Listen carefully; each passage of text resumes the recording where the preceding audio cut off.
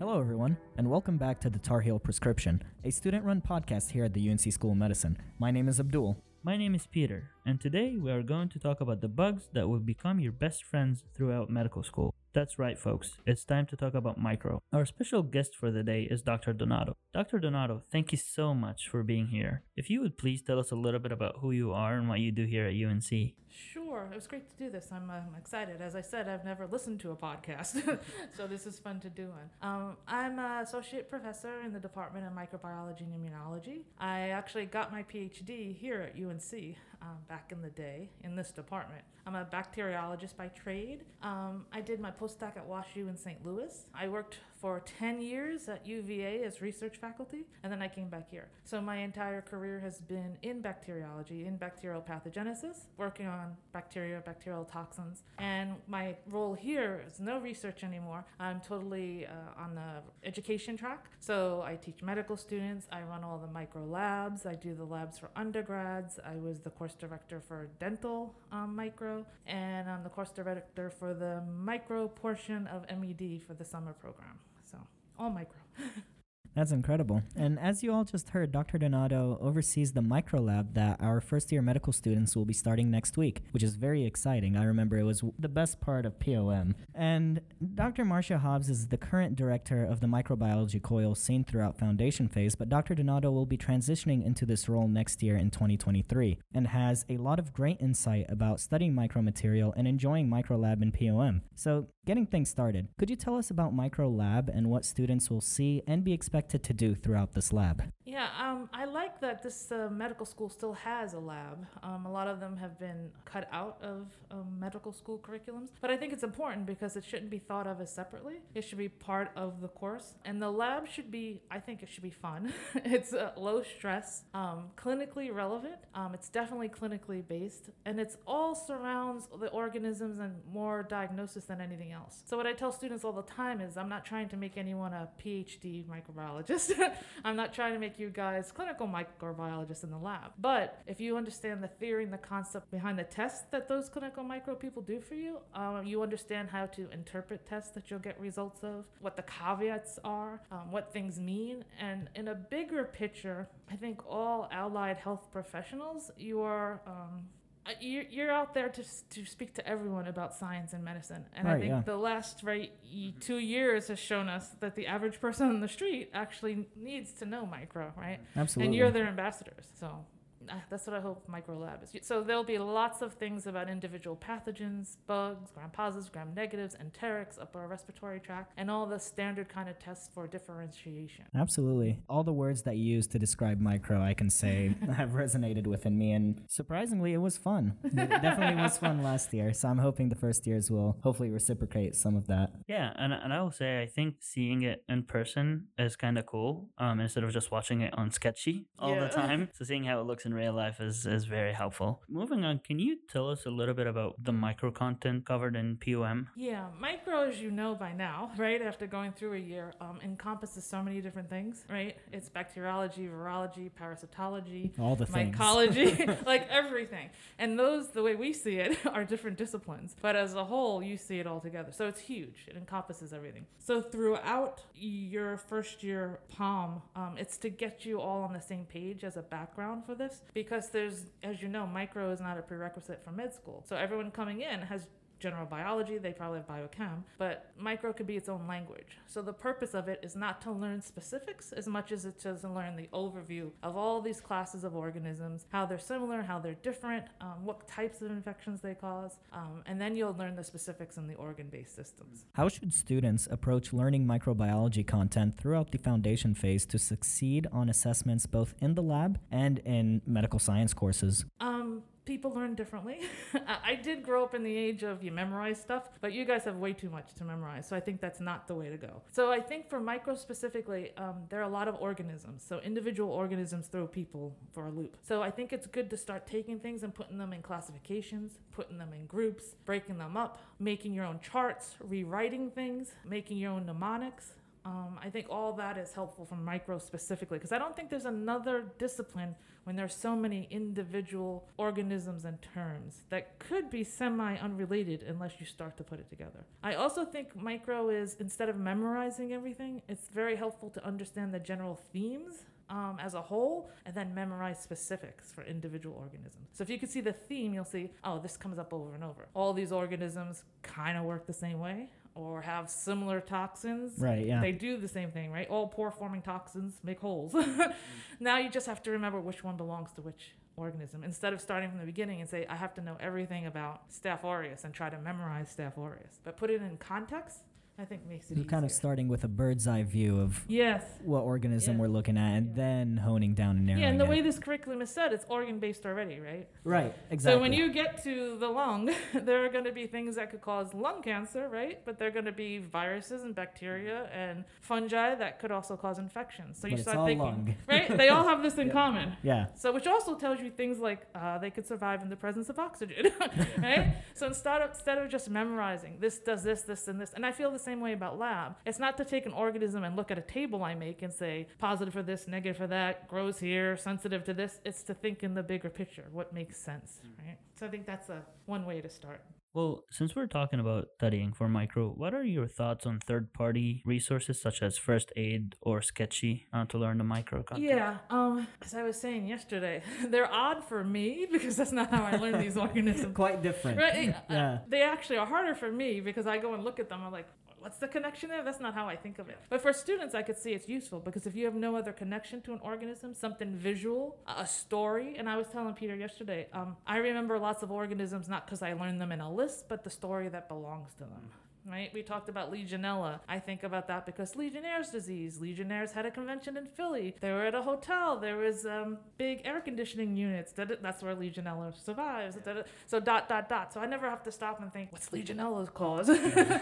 But for students, I think it can be useful. We were talking about Staph aureus. Do you know what the story is for Staph aureus in Sketchy?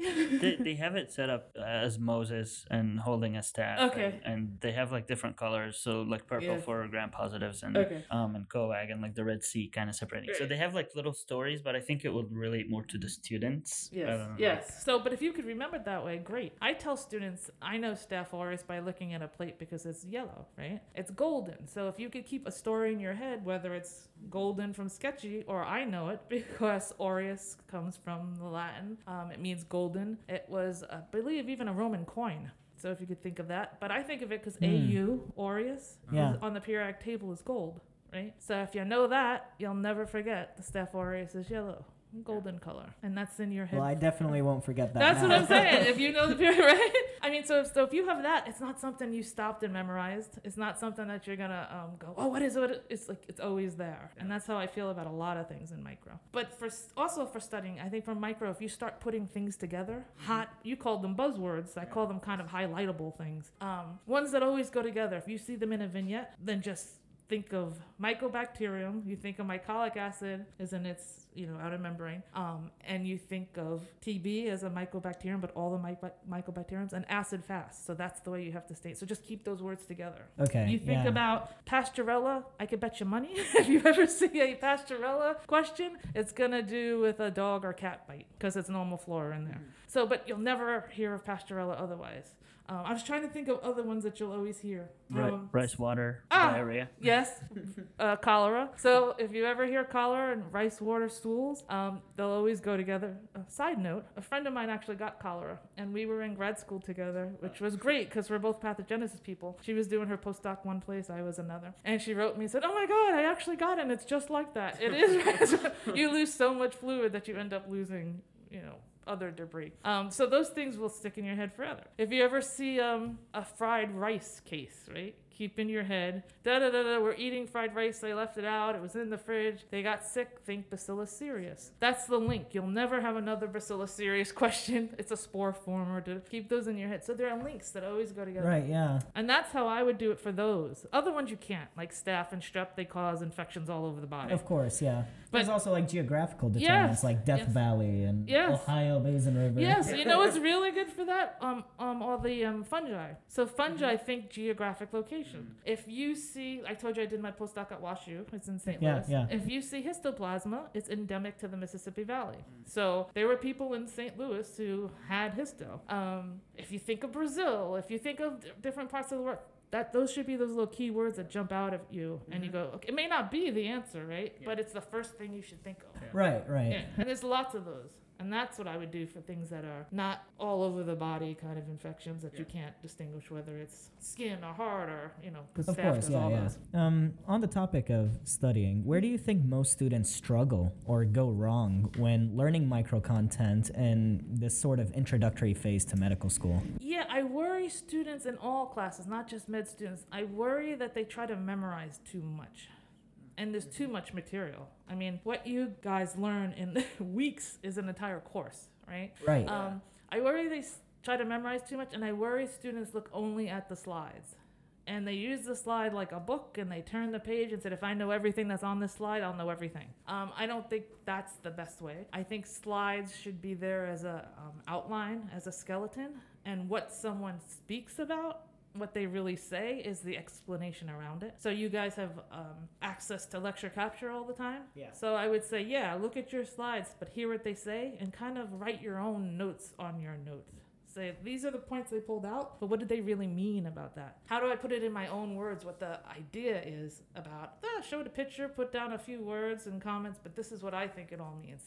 I think there's too much. I'm going to be told exactly what the questions are going to be from the lecture, so I'll just memorize exactly what everyone said, and that's, PowerPoints aren't the end-all be-all, but they're highlights. So I think that's a big problem. I don't know, do you study that way? Yeah, actually, that's what I was going to ask you next. I feel like right now we're learning the micro content for the purpose of doing well on exams, and purely for that reason. But how would you encourage students to approach learning micro content for the bigger picture, so when we're in the clinic we can apply it? Yeah, I was sorry that was the case, that you think you're memorizing for an exam. But like I said, micro goes across every discipline. I like to play the game of name a medical discipline, and I could give you an organism that could be involved in it. And you can, for everything down to psychiatry, right? So it will be there. You will, especially general practitioners, will definitely see all kinds of infections. So once again, I think you have to think in the big picture and then work your way down. And also think clinically, if it looks like a duck and quacks like a duck, it's a duck. It's the kind of like, a horse is a horse. It's not a zebra until you eliminate the horse, and then maybe it's a zebra. So this is how you learn to do differentials anyway. But this is how you should think of the science too. What's the most likely? What's the things that pop in my head?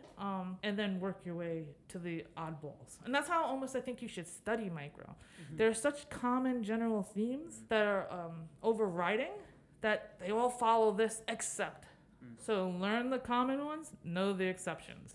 Exceptions are also great, not only as questions, but in real life. They're the oddballs, the outliers, the only one that isn't, right?